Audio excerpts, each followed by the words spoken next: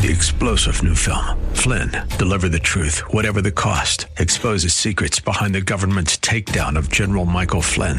Flynn knew what the intel world had been up to. He ordered the first audit of the use of contractors. This set off alarm bells. He told the truth. He was the most dangerous person for Donald Trump to hire. They had to get rid of Flynn. Flynn, deliver the truth, whatever the cost. Available now. Watch it today. Go to salemnow.com. salemnow.com. It's going to be a hot summer, but not when you're driving.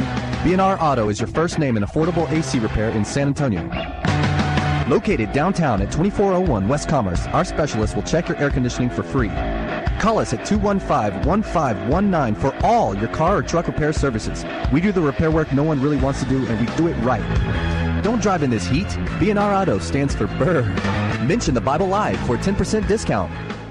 And now a word from one of our Bible Live sponsors. Our company is so proud and excited to sponsor the Bible Live. As a businessman, I have to make decisions every day about how to best invest time, personnel, and resources for the best return and results. The scriptures say there are two things on earth that will last forever: God's Word and the souls of people. It's my hope that you, your family, your church, and perhaps even your business will pray about giving a tax-deductible donation to the Bible Live at this time. Together, let's expand this historic broadcast of the scriptures to other cities across our nation. A sound investment for both time and eternity. You can donate by credit card at the Bible Live website, www.thebiblelive.com, or mail your check for the Bible Live to P.O. Box 18888. That's P.O. Box 18888, San Antonio, Texas 78218. Welcome to the Bible Live Quiz Hour.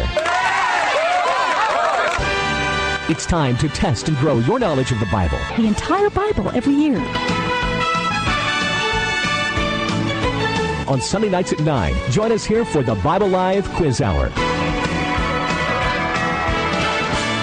Soapy will ask questions from the Bible Live lead. You call in with the correct answers, and you win. It's just that simple. So get out your Bible, put on your thinking cap, and hit that speed dial. Because here's the host of the Bible Live, your Apache Indian scout through the book of books, Soapy Dollar.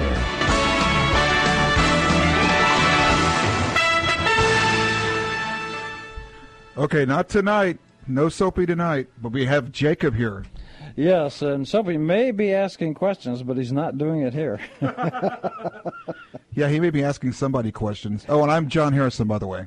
And I'm Jacob on purpose. No, Soapy's away from the studio, and I guess technically I'm filling in for him, so that makes me like the $half. Yeah. Since I'm not as I guess strong a host. So it's a currency devaluation. Is that what you're telling us? Yes. And that because you're currently doing it. Okay, listen, well, actually, and I understand there is a new intro coming where it's actually going to mention my name as if I was on the show. But tonight, we're going to go ahead, and we have a few questions, and Soapy always, he and his family, do the show. And they write the questions, and then I always get the honor and privilege of picking among his many, many questions, like probably about 50 of them. And I have picked a couple. And but we have a guy that's a caller at this moment calling in. Is that Chris? Is that right? You know what? It's a lady. Okay, well, I'll tell you what. Let's, I'll give a couple questions in a minute, the questions that Soapy wrote, and I did pick a couple of his fine questions. But let's see what Chris has to say. If she's calling in this early, she must have something to say. Are there unfun questions? Yeah, only the ones I ask. Please put her on air. Looks like we lost her. What did you do, John? She was on hold. Well, Chris, I'm sorry. John was not holding you very tight because you're gone. So, if you'd like to call back, you are welcome to. And if you call back, we'll get you right on. In the interim, we'll go ahead with the show. All right. Well, Soapy always likes a psalm, so let's do a couple of his psalms. Soapy said, in one of his Psalm questions. What promise did God make to King David of Israel that is celebrated in Psalm 89:4? 89:4. That's a Psalm question. Now, let's go to a couple of questions, and tonight we're doing 2 Chronicles, and it's really going to be from 19:1 to 36:23. That's the area, but anything is fair game. If somebody wants to go back earlier in Chronicles or even all the way back to Genesis, I'm good. I'm good with that. So, at any rate, here's a couple of questions, and I'm going to start off with, I think, a couple of interesting questions, which are deeper into these questions that Soapy wrote rather than the beginning of the questions. So first I'll give two. And by the way, if somebody wants to call up and just talk about anything that's in 2 Chronicles, you are certainly welcome. Then after you ask what your question is about Chronicles, I'll talk about something else in the Bible I'm interested in. No, I'm joking. Okay, so here's the first question I will ask. Josiah enacted many religious reforms and restored temple worship, restored the temple worship. But when he was about 26 years old, what did he deliver to the people that helped spark a spiritual revival across the land? That's in 2 Chronicles 34:13 through 33. It's a really historical, interesting question, because Hosea, who was a very young man when he first got the job, he actually has taken something that was kind of misplaced, you might say. But as we get on with tonight's story, I think it'll explain why it got misplaced. But it's so Hosea found something that he gave to the people that sparked a spiritual, in the old historical sense, revival, and it's in 34:13 through 33. The other question, and this is really a good one. Well, they're all good ones, but I like this one. This is kind of like, who am I kind of question. I prophesied that after 70 years the Jews exiled in Babylon would be allowed to return to Israel. Who am I? Now, I'm going to put an addendum on that of my own making. And if you can answer this, this will also will give you an additional bonus point if somebody can tell us what man in Babylon read what this gentleman wrote and determined when the 70 years of captivity was up. A lot of people think this guy just did prophecy, but actually he was reading the Bible. The guy I'm talking about, his name starts with a D, and what we're talking about is Who Am I? You will find him in Jeremiah 36:22 of 2 Chronicles. So those are the two interesting questions I'd like to start with. Okay, other than that, Chris, call back so I have somebody to talk to. John, how are you? Doing okay. Oh, and that's it? And you? Oh, fine. Just thanks for asking. Okay. There is something very... That's that witty banter you've come to expect from this show. Well, yeah, certainly banter and wit. But, hey, there is something very interesting that occurs. It really kind of is in the theme, and I think it blends into the two questions we asked from the Chronicles. And it's in 2 Chronicles 19:6. And I just happen to have the Bible with me. Well, how appropriate. Yes, and I thought what I will do is I will just 19:6. I'll just read something because this is so interesting. Because it goes on in today's world. I'm all aflutter. Well, okay. I can let you go for a couple minutes. Okay, 19:6. And listen to this. Now, this is in 2 Chronicles. And I'll just read a couple lines. And then King Jehoshaphat said he appointed some judges throughout the land of all the fortified towns in Judah, in each and every town. And he abjured the judges. Now, listen to this closely. Okay. Reflect on what you're doing, for you judge not on behalf of men, but on God's behalf. He is with you when you pass judgment. Now, that's the historical meaning of what everybody quotes from the book of Matthew when it says, "Judge not, lest you be judged." I was just wondering that. I was going to ask you. Oh, well, I'll go ahead. I'll just wait. No, you're going there. No. I'll withdraw my comment, and you go ahead.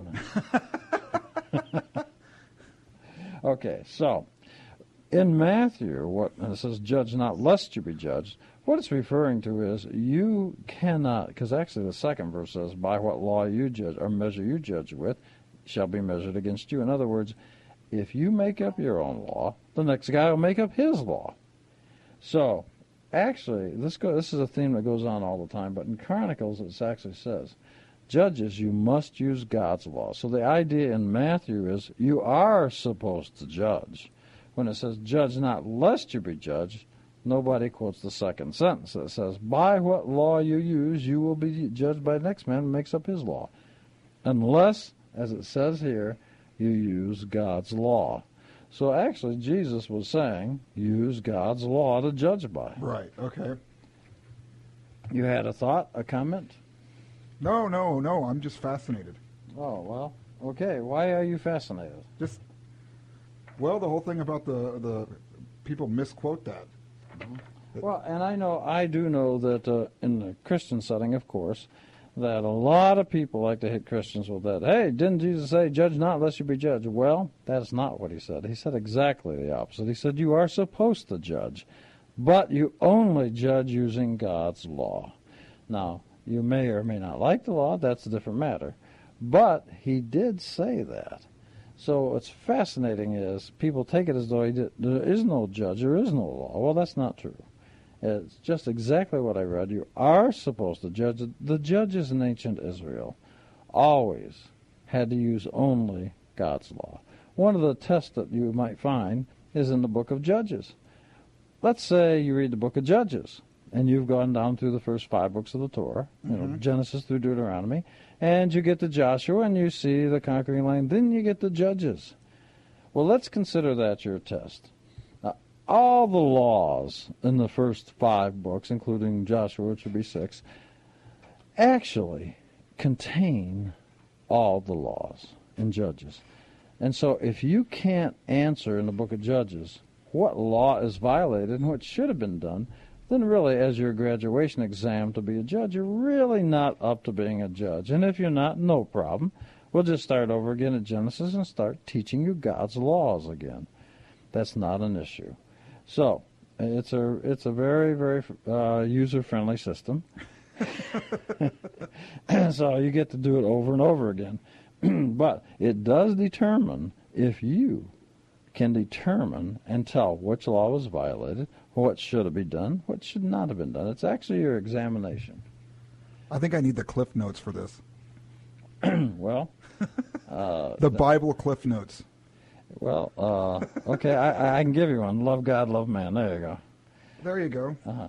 Well, what was his whole thing about the summation of the law? You know, like what's the most important? Well, that's it. He was basically saying just love God, love man, that kind of thing. Now, if anybody would like to call in and guess who wrote the prophecy of 70 years, and it was later read by a prophet that we call a prophet, but the truth is a lot of stuff that guy wrote that we call a prophet, he was simply reading the Bible. And it's in here. And he actually read it. And it's actually in the book. Isn't that fascinating? Oh, I'm all aflutter. Oh, man. All a Twitter. Okay. Yeah, I love that line from Disney that says, I'm Twitter-pated. Wait. Okay, you said Jehoshaphat's, right? Jehoshaphat was the one I was quoting. Yeah. Was he the jumping one? The jumping Jehoshaphat? He probably, upon occasion, did. But he never jumped to conclusions. He always followed that law. So, let's just go ahead and talk. There is another question here. And by the way, anybody wants to call and talk about anything in the 2nd Chronicles, that'd be great. Maybe we could call up and discuss things they'd like to discuss. Even Soapy's invited to call. At any rate, listen to this one. The second question that Soapy wrote, or him and his family, I guess, wrote, when Judah was attacked by the armies of Moab, Ammon, and Edom, What did Jehoshaphat ask the people to do? The answer is in 20, verse 3. And I'll give you the answer. He wants them to pray and fast. Do you know what fasting is? Yes. Yes, I do. Well, enlighten.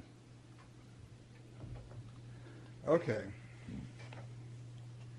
I mean, isn't that where you don't eat and you're cleansing your body out? You're doing it for a period of time? Fasting is going without food, yes. Right. By the way, I'd like to add it's not in the Bible, but my response is, if fasting is not eating, do you know what slowing is? That would be gorging on food. You got it. And that's not in the Bible. I kind of ad-libbed that, but that's true. So if you overeat, you're slowing, which really kind of works. Then I've been slowing for some time then. Yeah, well, maybe that's why you're fluttering. But anyway, but there's something fascinating. There's actually something that takes place. The overall theme of this part of the Bible we're in is simply that we have an effort to take over Judah and the religion of Judah. And we actually have a descendant of Jezebel coming on board. And she, and some people pronounce it Athaliah, some people say Athaliah, and either way anybody likes to pronounce it is good for me. But she's a descendant of Jezebel. And she became the queen. Now, who was Jezebel? Do you recall? She's the one that did something very famous. Okay, you're going to have to refresh. Okay, thanks for the opportunity of pretending like you don't know. It's, okay, what it is Jezebel challenged. She sent a bunch of her prophets to challenge a man named Elijah at Mount Carmel. Okay, so they show up there, and Elijah challenges them. And they pour some water, and they want to have fire come down from heaven, and that'll be a sign that God chooses who he chooses and consumes their offering. Well, God obviously preferred Elijah, and so actually Elijah in Hebrew or in English would mean, my God, Yah. Isn't that interesting? So he's saying, my God is Yah. So, but at that Mount Carmel, when Jezebel's prophets and priests lost, 450 of them that worship Baal, or Baal, I guess in English, they died. And 400 of the ones that worshiped the Ashereth pole. Ashereth pole was like under the goddess Asherah. So they all died. Well, that made Jezebel pretty mad, I'll tell you. And so she wanted to kill Elijah. Then he fled. There's a very mysterious line when he goes and he says, oh, he just wiped out all these prophets. And he says, oh, God, I'm so alone, I'm scared, etc., etc. Mm-hmm. And that's a very hard thing to comprehend. But that's not for tonight. So, no, that's a segue. Anyway, so what happened is Jezebel later she falls out a window, and the dogs eat her. Wow, what a way to go. Yeah. Well, but she was on the throne, married to somebody who was really a legitimate king in the line of Judah, kings of Judah. And so you got to ask yourself, how did she get there? Well, because it was an arranged marriage for political sake. And she wanted to take over things, and she murdered to do it. And she took over a guy's vineyard, and she'd just do whatever she wanted to do. But she brought her own religion with her. And actually, so her descendant later became a queen again in Israel. But she brought her own religious too. What you're looking at is a real struggle, certainly a religious struggle. Her own religion? Yes, from her own people, yes. Okay. And what's fascinating is that she actually believed that there was a different God, her God. And that was, people are familiar with the word Baal, but it's really Baal. And so, in the Hebrew anyway. So, Baal means the word master. Now, in the Bible, well, some people might disagree with this, and that's okay. Technically speaking, there is in the Christian Jewish Bible all these names for these other gods are not really names of gods. They're titles. They're ways to sometimes be even disrespectful. Like you've heard of the name Beelzebub, and you've heard of a couple other people. And what that really means is, and you'll get the joke here, the Lord of the Flies. There's a book written in America called Lord of the Flies. Well, we all know what flies seem to buzz around out in the fields. So it's a way of kind of being very derogatory, of saying, hey, the Lord of the Flies is nothing but cow manure, you know? Yeah, I saw where you were going with that. Yeah. So that's what it's all about. So, but the point is that all of the other gods' names are not really in the Bible. So when we read these names, we're really reading a title or even a slanderous way of referring to them. Because the idea was that the God of Abraham, Isaac, Jacob, the Jews, the Christians, the God was not going to basically share his book and put somebody else's name in it. That's roughly the idea. Kind of interesting, isn't it?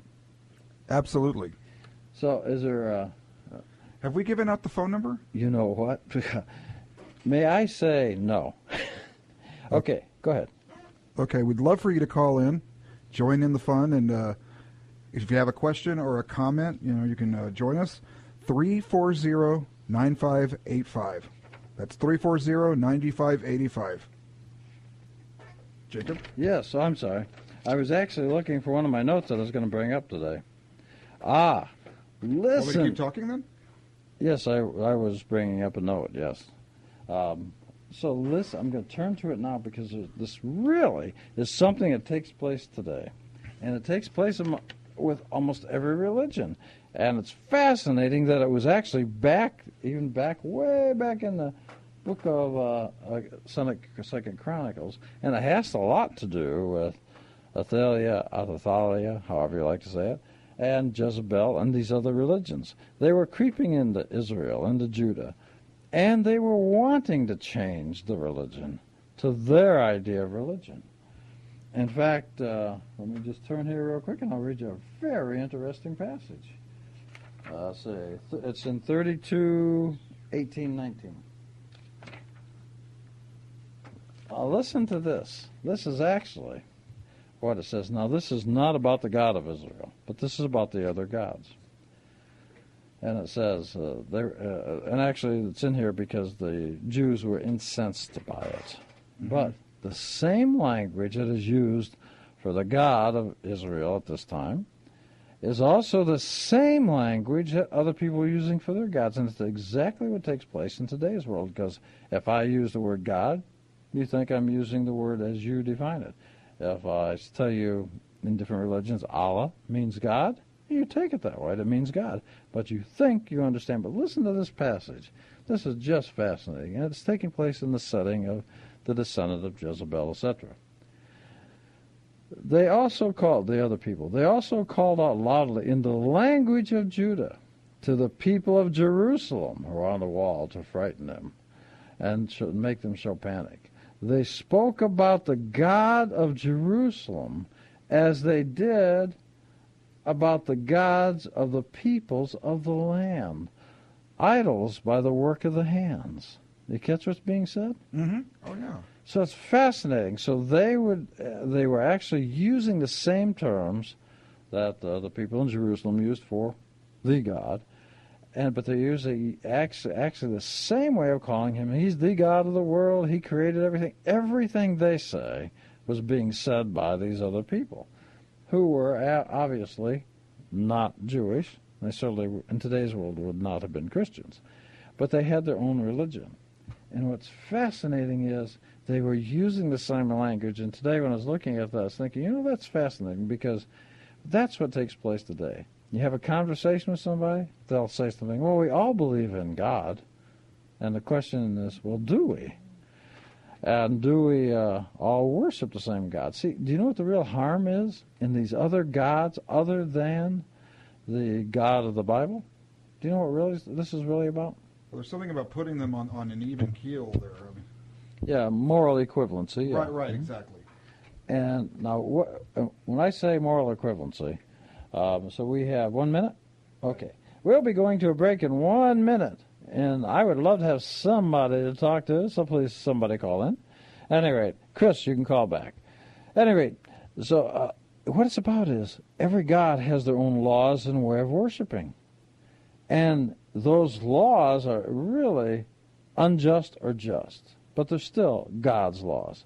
For example, and I'm not picking on any particular religion, but if, let's say the religion of the God of the Bible, which the Christians, the Jews accept, suppose he says if somebody steals something, you have to pay it back. That seems like justice, to me anyway. Yes.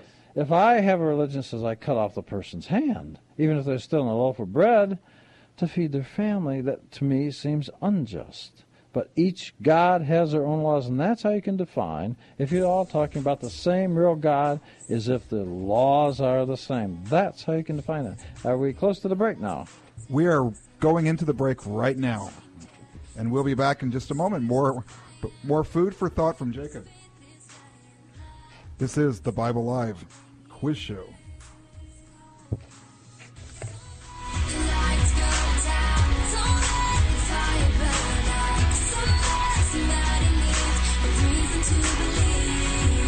Dr. Stan Shelton, with offices at Loop 410 and Broadway, has taken care of the Dollar family, that's Suzanne and me plus our 3 children, for the past 25 years. Suzanne, tell the folks about our dentist. Well, like you say, Dr. Shelton is a dentist for a lifetime. He's got the latest technology. He's busy, but I've never had to wait. And I never dread going to the dentist. In fact, he and his staff are so personable that I actually rather enjoy it. Go to drshelton.com or call 590-7878. And now a word from one of our Bible Live sponsors. Our company is so proud and excited to sponsor the Bible Live. As a businessman, I have to make decisions every day about how to best invest time, personnel, and resources for the best return and results. The scriptures say there are 2 things on earth that will last forever: God's Word and the souls of people. It's my hope that you, your family, your church, and perhaps even your business will pray about giving a tax-deductible donation to the Bible Live at this time. Together, let's expand this historic broadcast of the scriptures to other cities across our nation.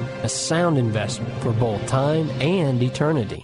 You can donate by credit card at the Bible Live website, www.thebiblelive.com, or mail your check for the Bible Live to P.O. Box 18888. That's P.O. Box 18888, San Antonio, Texas 78218. If you lease office, retail, or warehouse space for your business, the last thing you want to do is overpay the landlord, but it happens every day. Hi, I'm Scott McMurray, president of Bottom Line Realty Advisors. We work with business people who want an effective strategy for their next real estate decision. Whether leasing or buying, it affects your bottom line. Your landlord has representation, and you should too.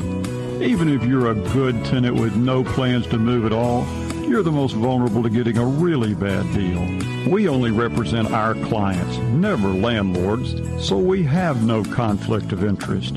We stay on your side.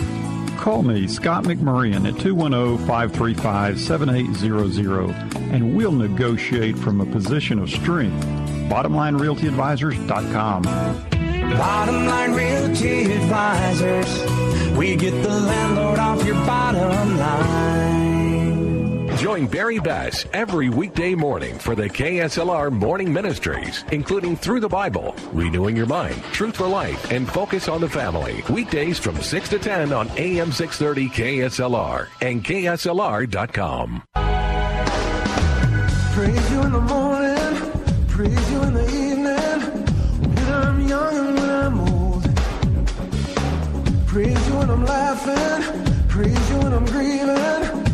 Every season of the soul.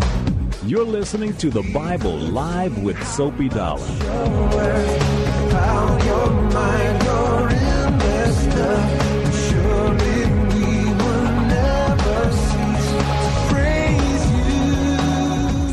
And we're back for more of the Bible Live Quiz Show here this wonderful Sunday evening.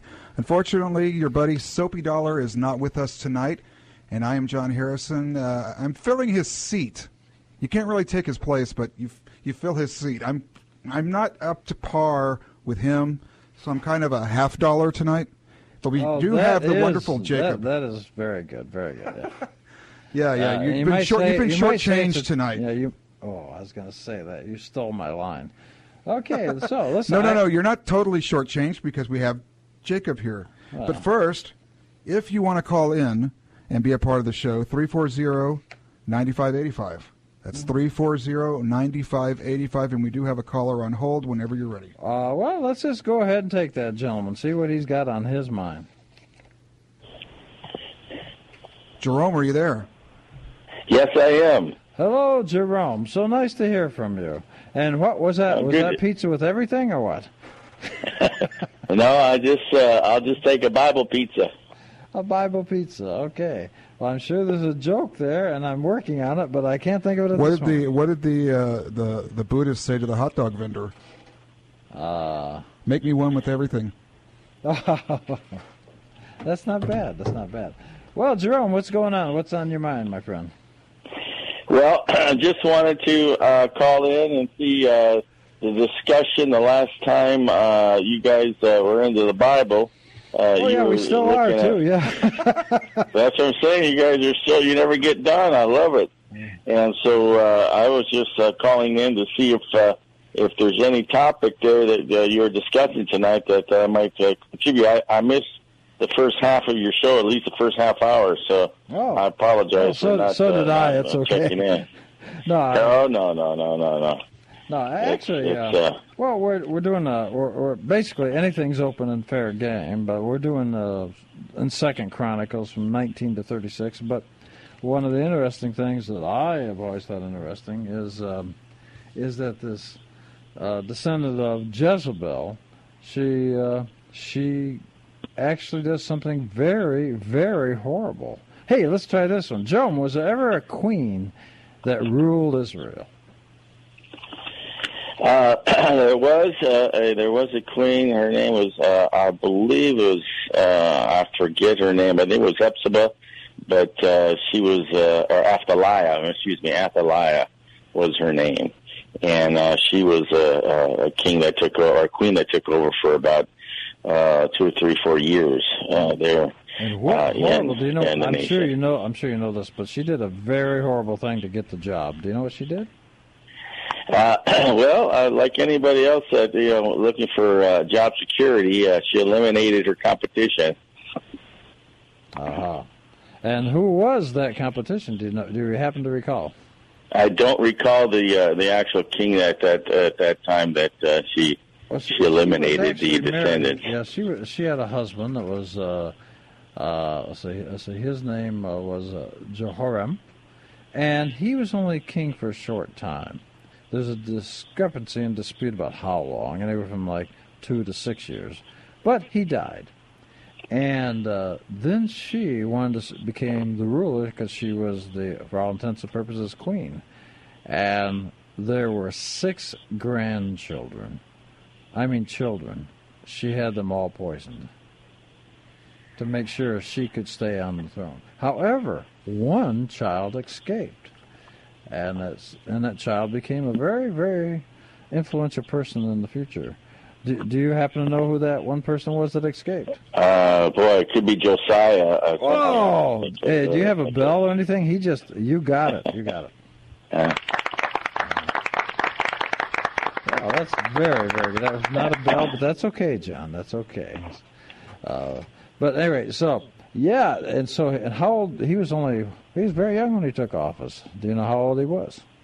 I think he started out at 7 years old, somewhere around there. Yeah, well, 8, so that's close. 7's close enough to 8. Yeah, that's very good. Listen, have you ever read the Bible before? You kind of, it seems like you may have. Well, it's an amazing book that we find that it's still relevant here in the 21st century, and it has been influential for many centuries. And of course, the issues that come, having the Bible is, how do you interpret it, and what translations do you use? And what I find interesting, maybe you could tell me, Jacob, on this, is that why does the Jewish Bible end with Chronicles and the Christian Bible ends with Malachi? I'm assuming you want a sincere answer as opposed to a comedic answer, right? Well, just any answer that is close to the, close to the reason of why. Well, I don't know that. Yeah, the Christian Bible, as I understand it, and I only know from what I've been told and what I've read, is they have chosen Malachi. By the way, that means my angel, and they have taken the position that there's 400 years of silence between that last prophet and the book of Matthew. There's always dry periods, you might say, but in the sages that put together the Jewish Bible, they put all the stories together, all the religious stories, the historical stories, because they wanted everything there, and then they did a recap. It's sort of like Abraham Lincoln said, tell them what you're going to tell them, then tell them what you told them. So basically, they're telling them, and then they're telling them what they told them with the Chronicles. But as I understand it, the reason for that is that they felt I have been told and read in the Christian world, that they thought there's a prophecy in Malachi about John the Baptist, that they interpret to be John the Baptist coming, and so he fulfills that role. And I think they believe that was a segue to what's happening in the Gospels. That's at least what I've been told. All right. Well, I appreciate that answer, the Bible Answer Man. No. I am not that guy, and he'll call me up and tell me things. No, in fact. Well, let's just say you're the man with all the answers and a few questions. Then. Well, actually, yeah, and I will tell you, I did. I had a chance to review it here in the Bible, and it does. Now, I tend to pronounce it Athaliah, but you pronounce it Athaliah? How do you say it? Athaliah. Athaliah. I actually have heard that more in the Christian world. But she was married and her husband died. Her son, Ahaziah, then at 22 years of age, he became king. And then he died. Well, since her husband and her son was dead, she realized that her role was in jeopardy because she really was not Jewish. She came from a different world, a different religion, and she had different beliefs about different gods, as did her ancestor Jezebel. And that's when she actually had poisoned as I said, the royal seed of the line of David. And her goal was really, and actually we'll find this back in Kings, it's not really mentioned in Chronicles, but it's mentioned in Kings, that her idea was if she eliminated every person that would ever be in the line of David, that would extinguish any possibility of ever having eternal king on the throne, which in the Christian world, of course, we would understand to eventually be Jesus. Because if there is no descendants, then there could never be Jesus or even anybody else in the line of David. But her idea was to extinguish that seed. And I've often found that fascinating, that she understood that the prophecies and the other items about the line of David will always have a king on the throne. And I believe that is actually mentioned, that prophecy, that promise from God to David is in 2 Samuel, I believe, chapter 7. And so what she did was she actually tried to wipe out the entire line, but one child escaped. And as you said, that was Josiah. And his aunt, his maiden, the caretaker maid, was really his aunt, had secreted him away. She kept him alive, and then when he was 8, she took him over to the temple. And a very, very strong-minded, good priest anointed him as the new king of Israel. And, of course, eventually, Athaliah, is that how you're saying it, Athaliah? Athaliah. And or Athaliah, either one is good for me. But she was eventually killed. In fact, I will tell you this. Here's an interesting note. And you can almost see the name coming forth in modern religious thought from different gods, because Athaliah is, or however you like, her name meant, actually meant God is great. Well, of course, we've heard that kind of thing several times on the news. But God is great. Of course, Jezebel meant, where's my prince? But Jehoiadad is actually meant was Yod-Heh-Vav-Heh is great. And so it's actually, their names is actually an embodiment of the different religious thoughts. And I've often found that fascinating, too. Have you ever taken a look at the struggle that was going on between taking over the temple and the religion of Israel by the infiltration and intermarriage? Have you ever picked up on that when you were reading in the Book of Chronicles, Jerome? Well, I just know that there was always a struggle for the legitimate faith, and then, of course, the one that had been amalgamated and one that had been synthesized with the nations around them. They incorporated the Judaism within their temple worship. They would just sacrifice on the high places and call it their sacrificing to the God of Israel, but it was actually an altar of paganism that they did. And so they tried to mix both the legitimate religion with the illegitimate religion, and the Lord God didn't accept that. That was just not playing it straight, and so they couldn't fake it. Where oh no, we've been faithful to you, but then then why are you doing this? He says, and why are you doing that? And you're complaining now when all these tragedies come upon you. So you can't mix the religions together and make a new one out of it. It just Hashem knows His covenant and what it means, and so it has always been problematic for the nation. And we find that that when there were good kings and evil kings, and good kings and evil kings, and that just seemed the historical record. I find it fascinating that when they were in the wilderness and they were first getting into the land, how faithful they were, but only a few generations after they got in, they started, this corruption of their faith and mixing their religion, and again got into a lot of trouble. So it seems a very historical precedent, and until finally they were removed from the land, and that has been a real disappointment, because again the history of Judaism remembers the destruction of the temple in 586 and the 9th of Av and all the subsequent destructions when they have been unfaithful.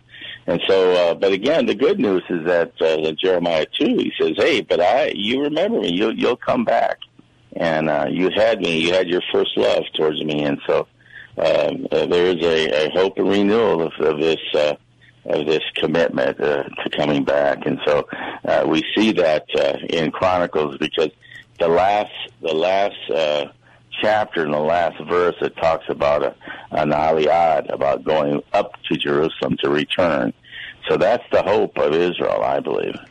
Well, it is. And what's interesting, well, this is not biblical, but a lot of people accept this as a historical treatise on it, is Josephus in the Antiquities wrote something that we don't have recorded in the Bible, but he claims he was a witness to many things, and he wrote this as his take on it. And in the Antiquities, he actually wrote this. When Joash was taken in there at 8 years old, he actually held the book of the law, of God's law, the Torah, and she went in and she was ripping her clothes and yelling treason, treason, wanted him to be killed. And, of course, nobody did. Instead, after 6 years of her usurpation of the usurping of the power of Judah, they eventually tracked her down and killed her. And I always found that very fascinating. And Joash actually is the one, and since we're talking about it, might as well just talk about it. In the question I was asking in Soapy's pick of 31, he said he put in many religious reforms, and he discovered, and it was brought to him actually, they found the book of the law of Moses, the Bible. That's in 2 Chronicles 34. That's 13 through 33. So for some reason, the Torah was evidently hidden, secreted away, something. And I suspect it had a lot to do with the evil queen taking over and killing children. And she was, like I said, she actually wanted to kill Joash, but the nurse, his aunt, snuck him away and saved him. And then he actually, so you almost see the struggle going on, because you got him coming back, the young child, and bringing the law of Moses back. And I always found that I can just picture this struggle continually going on. And it's not hard for me to analogize it to things in today's world. Because as you were talking about syncretism and people combining different religions, and you can combine religions and you can make them work for social reasons, but you're right, sometimes they just don't work. And so what I also found, Jerome, was it's fascinating that when I was looking at Chronicles today before the show, I thought, man, this is a great passage, because it actually says that they were using the same language to tell the people in Jerusalem, the Jews, that the same language they used for the God of Abraham, they were using for their gods. And I often found that fascinating, because, you really don't know. If a person uses the word God, you don't know if they're talking about the same. Do you have a way of determining if a person is talking about the same God, Jerome? How do you determine that? Well, I think there's the God of creation, and then there's also a God of Abraham and Isaac and Jacob, and I think that God is the God of the Scriptures. And so when they try to say that Baal is God or anybody else, and they say he has the same characteristics, well, he doesn't, because the God of Abraham is a God that is unseen, and a God that his character is known, and he's known by his word being and his faithfulness to his word and promises. So. And I think it's clear, because everything else that's man-made, a man-made God, is one that's either a creation, a creature, or something which is from creation, where the God of Israel is the creator. He created all things, and I think that's the difference. Now, if someone tries to usurp the name of God Almighty and says, I'm the God of Almighty, but the promises that God gave Israel are mute or are no longer in existence. Again, that's not a God either, because God promised the people of Israel that the land was theirs, the Torah would be yours, and that they would influence all nations. And so anybody says, well, the God of Abraham, Isaac, and Jacob, changed sides. Now he's no longer backing the children of Israel. Then again, that's a false God. One of the ways I have always tried to handle this is I sort of like the fruit of the tree, you might say, or proofs in the pudding. But I always said, well, I know we're using the same words, but do we actually have the same laws of that God? And during, like John and I were talking during the break, for me, to me it seems very just that if somebody steals something, they have to return what they stole. They have to pay something in addition, maybe 20% fine. That seems just. But to cut off the person's hand for stealing perhaps bread to feed their hungry child, that to me strikes to be unjust. But without regarding either one of those examples as proving which is God, of course I have my opinion, I assume you have yours, but without going there, the fact that they have different laws for how they determine the penalties for stealing and the penalties for worshiping and the penalties how you convince people they should become a convert, evangelism, those things are so different, they cannot be the same God when a person uses the word God and I use the word God. Does that make any sense to you? Yes, it's just using the same term, but describing different characteristics and different teachings. God's words in His covenant are very, very just, and they proclaim liberty, they proclaim justice.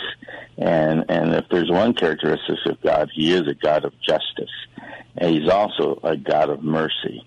And many times you find that gods that are not that way, they're very unmerciful and they're unjust, and you can tell them that those are man-made concepts, and that's why a man tries to incorporate the human characteristics in their God to justify not feeling guilty about the higher standards that the God of Israel puts on His people, Israel. That's very interesting what you're saying, and I know you're obviously a very knowledgeable person, and not to put you on the spot, but in the book, there's a book in the Bible that we call a prophet. Starts with a D. There's a hint. He determines that 70 years has come to an end. Do you know who that person was and where he got it from? That particular prophet was Daniel. Ah, you give him a ring. Oh, we have a ring for you. Now you're married. But the actual prophecy about the 70 years was first proclaimed by Jeremiah, and Jeremiah pronouncing the condemnation to the king. There was Jehoiakim, Jehoiachin, and then Zechariah, and so all these different kings had been warned, but then he proclaimed a 70-year punishment. And in Jeremiah 29, he tells them, you're going to go into captivities. Don't believe the prophets that say, you're going to be rescued and God's going to deliver you. He says, you stay in Babylon, you build houses, you marry and interact. Don't become terrorists and don't become resistant fighters to overthrow the government of Babylon, but remain faithful, be good citizens. And he says, I will remember you, and I have a plan for you, and I have a hope for you, and I will restore you. And then, of course, he gives the promise of 70 years. Daniel, then, he is actually experiencing the captivity, not just a projection by Jeremiah. And then he says in Daniel chapter 9, as I was praying for my people and praying for my own sins, that the angel came and spoke to me about the fact that there was a hearing, that he heard the prayers, and he came to tell them about the prophecy of the return, and that one was the 70 weeks prophecy that Israel would return, and that there would be again a restoration, but again based on the book of the covenant that Daniel recognizes. So there's always been that hope in a place that God will fulfill His word. And He says, I may punish you, but you're like my child. I love you, and you'll always be my child.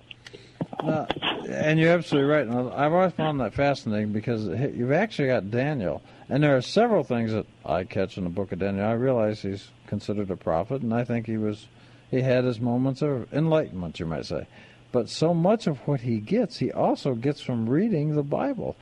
For example, one of the things, his name from the language they spoke, it wasn't Babylonian, it had another name, and I forget what it was. But his name, he became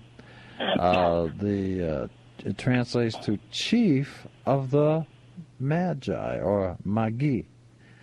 And so he actually taught them from the Bible what would happen when a Jewish Messiah would come. And so it's actually in the book of Daniel. And what's fascinating is people don't realize this. Have you ever seen the movie The Ten Commandments with Charlton Heston, Jerome? Yes. You mean Moses, right? Yes. I do mean Moses, yes. That was the namesake, yes. And but so in there, at the first 5 minutes of it, he actually says, I'm being told we have 1 minute. Can you hang on through the break, Jerome? I can. Okay, well, we're going to talk till John's finger stops twirling in the air. And so, so he said in there, so in the first 5 minutes, they actually come and say, hey, there's a star in the sky, pronounce a Redeemer, a Savior. And people don't catch that in the movie, but that actually is the truth. It's mentioned twice in the book of Exodus. That's why Daniel could teach as the chief rabbi for the Magi. He could teach them because it had been done. So they knew the prophecy was that it would happen again. And we all know the story about Jesus and the star in the book of Matthew, right? Correct. So that's fascinating stuff. Anyway, John, how many seconds do we have now? His finger has now gone down. We're looking at 5 seconds. We have 5 seconds. Jerome, hang on. I'll let you go, and we'll talk to you in a couple of seconds. All right. I'll see you on the other side of the Jordan. You're listening to the Bible Live Quiz Show with your friend Jacob. 340-9585 if you want to do what Jerome just did and call in and participate in the show tonight. 340-9585. Is it live or is it Memorex? Well, it's definitely live. So stay tuned. We'll be right back.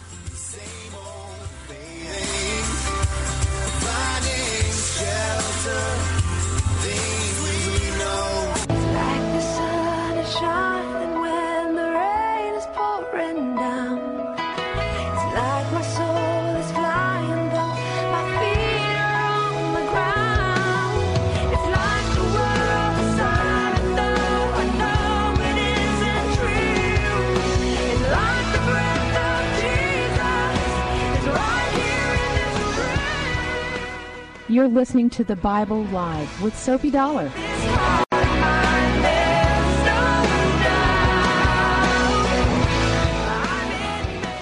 Actually, you're listening to the Bible Live Quiz Show without Soapy Dollar tonight, but with Jacob. So the real trick question is, where is Soapy Dollar? Yeah, it's like, where is Carmen Sandiego? Find Waldo. Yeah. He's like, where is Soapy? They're not with Soapy. Maybe he's with Jimmy Hoffa. Oh, I don't think Then we'll never find him. We'll never find him. He's a pillar of his community. But I will. Jerome, are you there? I'm still here. Okay. No, we were talking during the break, and I was really impressed with your knowledge, and I was just wondering what your background is. I am a student of Scripture. I've been that way for many, many years as a young man. I have sojourned on this land. I've been a pilgrim here on this earth for 67 years. And so I have just been a lover of Scripture. But what has fascinated me and why I really am in love with the Scriptures is because of the Jewish people. And this is one of the reasons why I believe in God. I know there's a lot of atheists out there, a lot of people who don't believe in God. But to me, the proof is this, is that you have many, many thousands of years in history. A lot of the vicissitudes of life there's been ups and downs, but what amazes me is that God's promise that there would be His people would endure forever. And so as long as the Jewish people survive, and not only do they survive because of the book that they were willing to die for and willing to lay down their life for, and their God. And not only the Bible, but in the original language. Martin Luther once said, that reading the Bible from the original language is like reading from a fountain where the river starts. But you read it in Latin, it's like you're drinking it from a stream. And you drink it in Greek, it's like a brook. And you read it in your own modern language, it's like, like drinking from a mud puddle. Because we lose a lot in translation.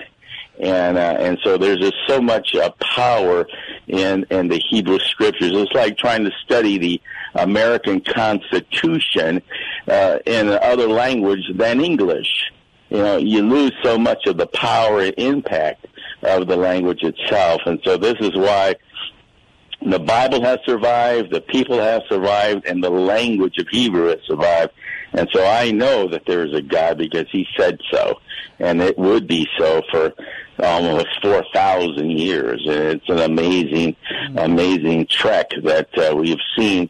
They have survived many thousands of pogroms and many thousands of persecutions. The nations that rose up against them no longer exist. The Pharaohs are gone, the Babylonians are gone, the Assyrians are gone, the Greeks are gone, the Romans are gone, and yet the Jewish people survive, and so does their book. You know, I always got worried that somebody might take that as, if everybody doesn't like you, what? Maybe there's something to it. No, I'm kidding. I'm joking. But I'm joking. But I will tell you, I just want to tell you, during the break, I was looking up something just to be sure. And, the queen that we're talking about, the descendant of Jezebel, Athaliah, she was her grandfather was a guy named Omri, and he was really a devoted guy to a particular religion, and so was Jezebel, and the religion was something called Zidonian Baal. Now I heard you say Baal. And, of course, that's the way people say it in English. And for some reason, I have such a hard time saying Baal. I'm just so used to saying Baal, but it's, in English, it's Baal.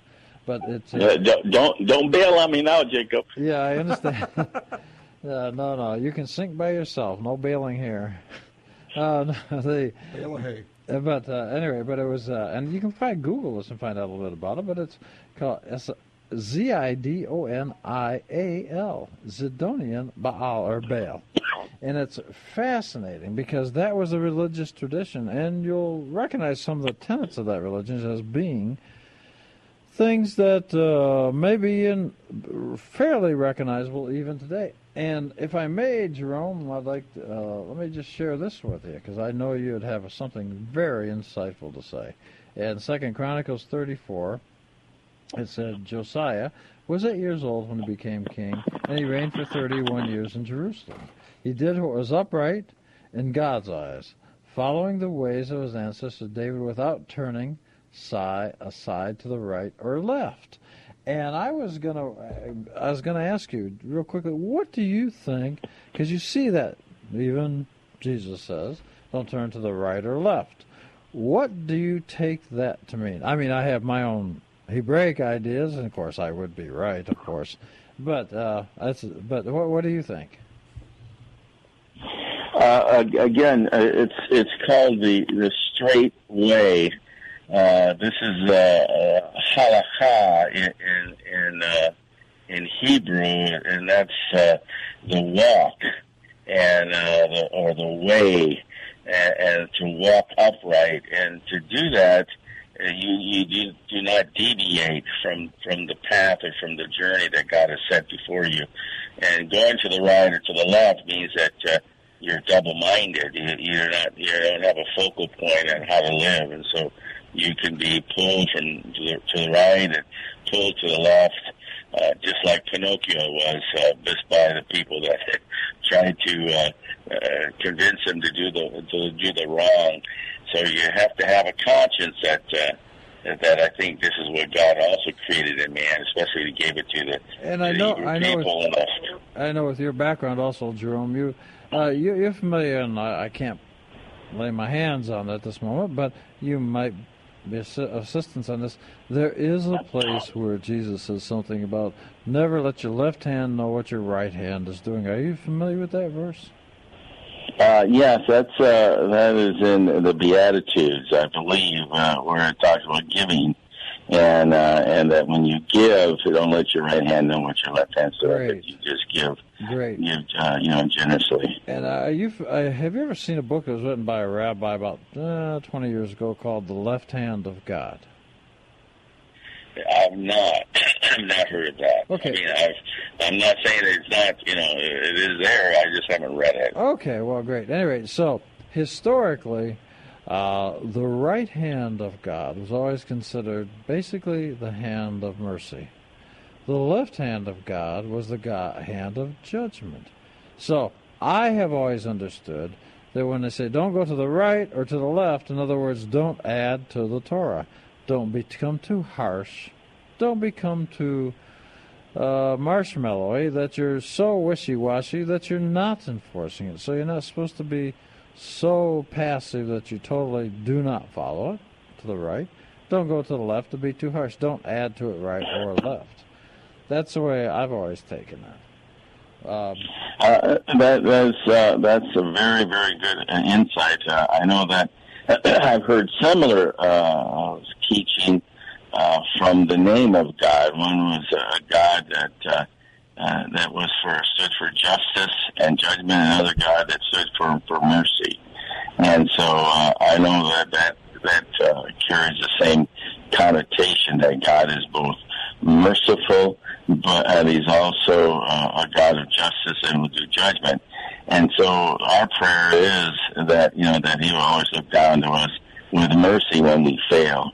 And so this is always the appeal for people who are imperfect. But yet we know that God cannot tolerate and let lawlessness and injustice. So he has to stand up and do judgment against those folks who rebel against him. So God carries a definite responsibility of doing both. And I know we as individuals should practice that characteristics of showing mercy and judgment, but we have to be balanced. It's kind of like good to be unbalanced. Yeah, that's true. It's like carrying a velvet glove but having an iron fist inside the glove. Yeah, sure. I understand. Hey, and I know you know this, Jerome. There was a time when evidently the Torah was hidden or forgot about, let's say, and it was discovered, and it's actually talked about in 2 Chronicles again. I'm going to leave the names out because, well, let's face it, a lot of people are not going to memorize the Hebrew names, so what difference does it make? Right? That's right. Thanks for answering. But I'll just read you. This is very interesting. It says, one of the priests, this is during the period of Hosea, it says, one of the priests found the scroll of God's Torah, which Moses had written. And he took it to the other priest, and they eventually took it to the king that had assigned them to be priests. And he gave the king the scroll. When the king heard the words of the Torah, he ripped his clothes. We're talking about Josiah. And this is a fascinating thing. The last line in this passage is this young man says, God is very angry with us because our ancestors did not heed the word of God to fulfill what is written in the scroll. And I find that so fascinating because all that had to be hidden because of the attack. And frankly, the attack was because of not just the war, but the assimilation of bringing in and trying to make synchronization of other religion. John, I see you reacting funny. Are we having some problems with the phone? Is that it? All right. Yeah, evidently we're having some little problem. I'm glad you got through, Jerome. At any rate, how would you know, well, what would make you make the guess that what they discovered at that time was indeed the original writings of Moses? Do you have any thoughts on that? Well, first of all, you find anything else, a document can easily be appreciated for the first 2-3 generations after it has received a lot of accolades like the covenant did when they entered the land. But over time, especially when the next generation, and this is what happens with a lot of people when they start focusing on a faith, we find that their descendants a lot of times don't have the same zeal as their parents did, and so we find a real indifference, a lukewarmness developed in Israel, and so the reading of the law that was supposed to be read once a year was not done, and pretty soon a lot of other stuff took its place, and so the book was lost. And the way I understood is that it was actually found after a remodeling was done in the process of restoring the temple after it had been totally treated like a garbage. Actually, yeah, I did. You're right. I did leave those couple lines out. That was a preface of it. Yeah, that when they were removing some of the silver plates, et cetera, they did discover. So it had been obviously placed back there. So you're 100% right that it was placed back there. And what always is remarkable to me is I've heard the criticism we all have. Well, no, we don't know that it's the same thing. Maybe this other guy added to it, et cetera, et cetera. What's always remarkable to me is that if that's true, we have one of the grandest conspiracies that has ever happened right here. Because we had to get all the priests, all the kings, everybody that still had any memory of it, everybody had to be in on the conspiracy. And I just don't think you'd be able to get all those people to go along with the conspiracy. And so I've often found it fascinating when people will say that, no, this had to be something else. And, I mean, they're free to have their thoughts, but I don't think that's what it's about. I think it's more about the person not knowing much about what they're reading, and so they wouldn't know if it's the real thing or not. But anyway, that's my thoughts. But and of course, if anybody disagrees with me, I'll just turn them off.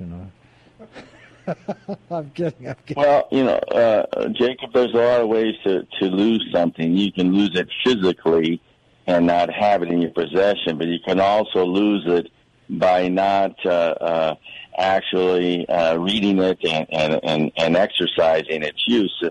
For instance, those people that lived in the land and they were taken into captivity, those kept they kept a real close observation of the Torah, and they read it in the original language. But when they came back to the land, the people couldn't understand the Torah when it was read to them because they didn't understand the language anymore. They had developed a whole other use of language. They developed the Aramaic. And so this is where Ezra had to actually read it and interpret it for them. So there's always been a need to explain and study the Torah.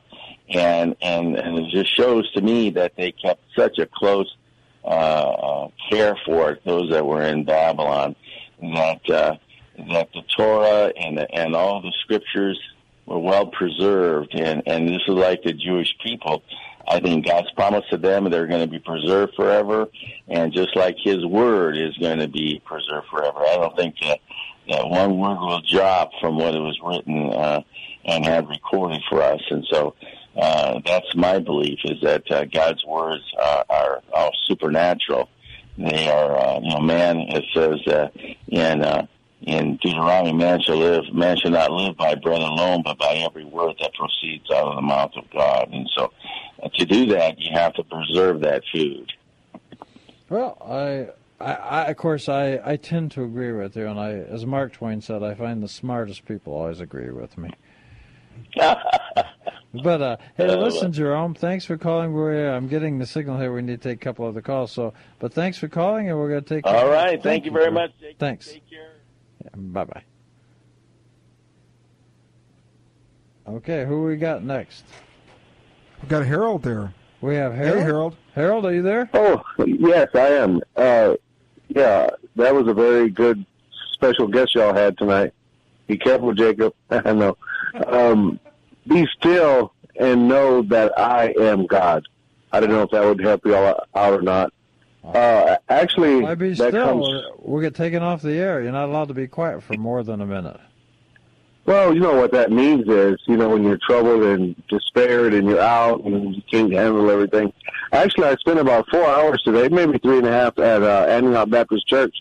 I was invited through the wire that they were having their 82nd year anniversary. And they had a speaker or two there, and I went to the adult Sunday school. And we went from Revelations to Deuteronomy, chapter 20.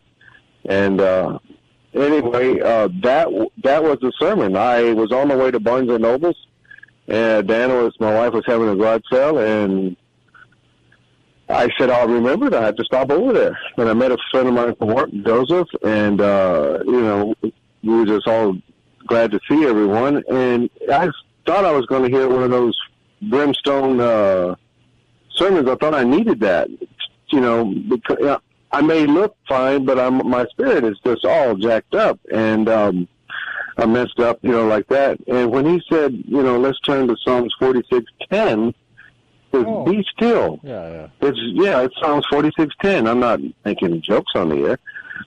Be still and know that I am God.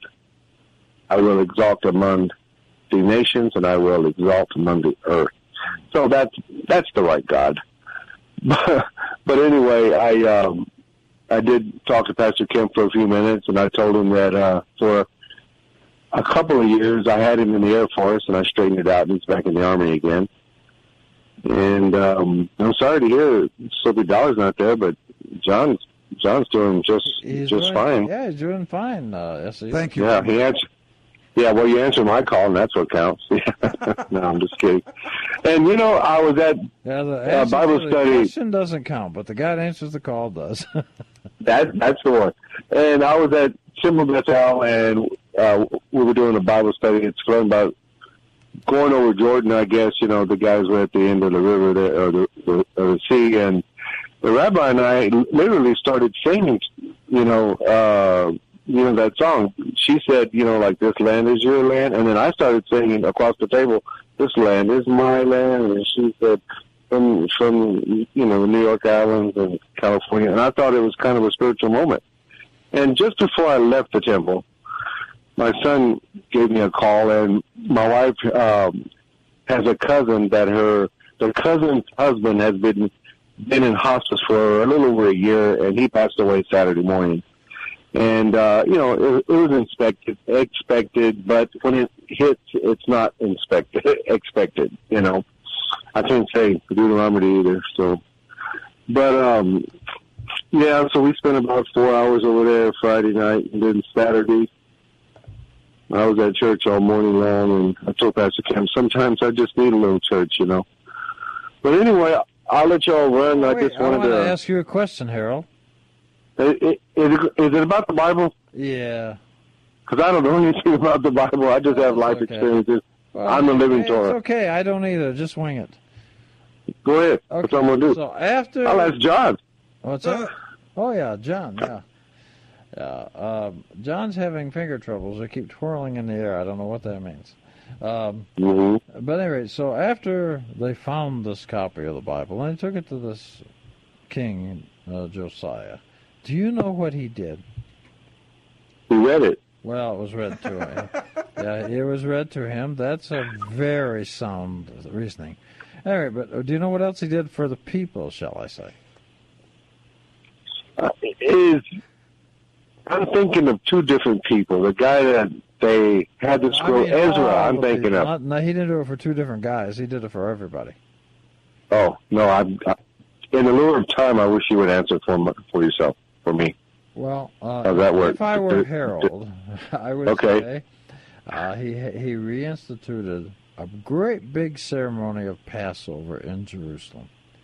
He actually gave like 30,000 sheep or goats to all the people so they could all do Passover again. And interesting. I would have said sheep. I'm glad you answered. Well, that's all right. That's all right. Sheep's fine. But anyway, but he did that, and it's interesting that he also brought in all the divisions of the priest again. He kind of recreated the entire thing. Any thoughts why the first thing he would do is do Passover again? Why? Yeah, why? What's your gut reaction on that? Why would he do that? Oh, because of the Exodus. Let's forget, we led you out of Egypt. Okay. So can you want to give an expounding on that real quick? I did respond on it pretty quick, I thought. That was fascinating. May I respond to what I think I'm... Yes, go ahead. I'm sorry. Okay, all messed up. That's all right. So, yeah, well, you're right. It's coming out of Egypt. But they're coming out of their own Egypt, because Egypt in Hebrew is Mitzrayim, which means limitations or boundaries, and they've been limited in their religious thought, so he's reinstituting and doing Passover again. And it also occurred at that time. We have only less than 2 minutes. Anything you want to add, Harold? No, why don't y'all finish it up? You're doing a good job, and I got all the answers right. And yes, you did. I guess that's all. That's right. Okay, then. Appreciate you calling in. Thanks, Harold. Good night. All right, bye-bye. Okay. Did we have any questions to answer over there? I think we actually got to discuss them all, because I only asked 3 or 4, and we did discuss them. Well, the fasting, we didn't really touch on that. As you said, that's not eating. But why would God say not eating is something to do when you're praying? What's that about? You got to hurry, because we got less than a minute. Ask that again real quick. Yeah, why is fasting important? By the way, fasting is a personal decision. You do whenever you want. There's only one time God commanded fasting in the Bible. Do you know when that is? Real quick. Here we go, John. Ooh, no. This is the fast money question, isn't it? No, it's not. I don't know about fast money, but Fast Eddie would know. But anyway, no. The only time there's a commandment to fast is on Yom Kippur, or Day of Atonement. Okay. Anytime you choose to fast at the other time, that is your own sign of something, and that's a personal decision, but it's not considered a commandment because that's your personal decision. But the only commandment to fast is on Yom Kippur or Day of Atonement. What do we got now, John? About 10 seconds? Roughly about 20. 20, great. Okay, well, I'll just tell you. So real quick, John, why does God say fast on that day? Why? Well, I mean, we know it's to cleanse the body and the spirit. We're talking about religious stuff here. Well, no, I'm saying, but the spirit and the mind as well. Okay, look, the reason you're fasting is because you got. Oh, I don't get the answer, but if people tune in next week, they get the answer. It's a cliffhanger. All right, good night, John. Thanks. All right, thank you for listening. I recommend to everybody be the kind of person you would like to have for a parent. Sophie's back next week? Yes. All righty. This has been the Bible Live Quiz Show on KSLR.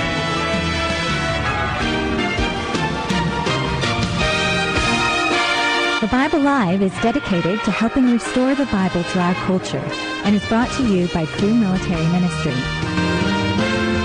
Mailing address is P.O. Box 18888. That's Box 18888, San Antonio, Texas 78218. Hear the entire Bible every year on the Bible Live, weeknights at 9:30 on this great station. Then join Soapy every Sunday evening at 9 o'clock for fun, inspiration, and valuable prizes on the Bible Live Quiz Show. Visit our website, BibleLive.com. That's BibleLive.com for more information about Soapy and the Bible Live broadcast. You may also order materials at the website and make tax-deductible donations to help Crew Military minister to our military personnel and broadcast the entire Bible every year to America and the world.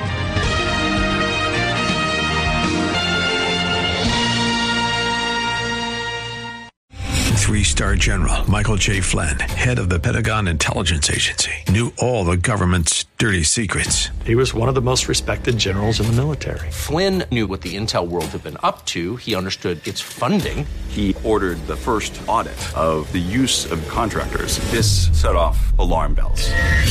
The explosive new documentary, Flynn, Deliver the Truth, Whatever the Cost, uncovers the facts behind this scandal. Flynn told the truth. He was the most dangerous person for Donald Trump to hire. I find out the worst enemy that I'm going to face in my life is right here in America. They took my assessment and they wanted me to change it. And I was like, I'm not changing it. They had to get rid of Flynn.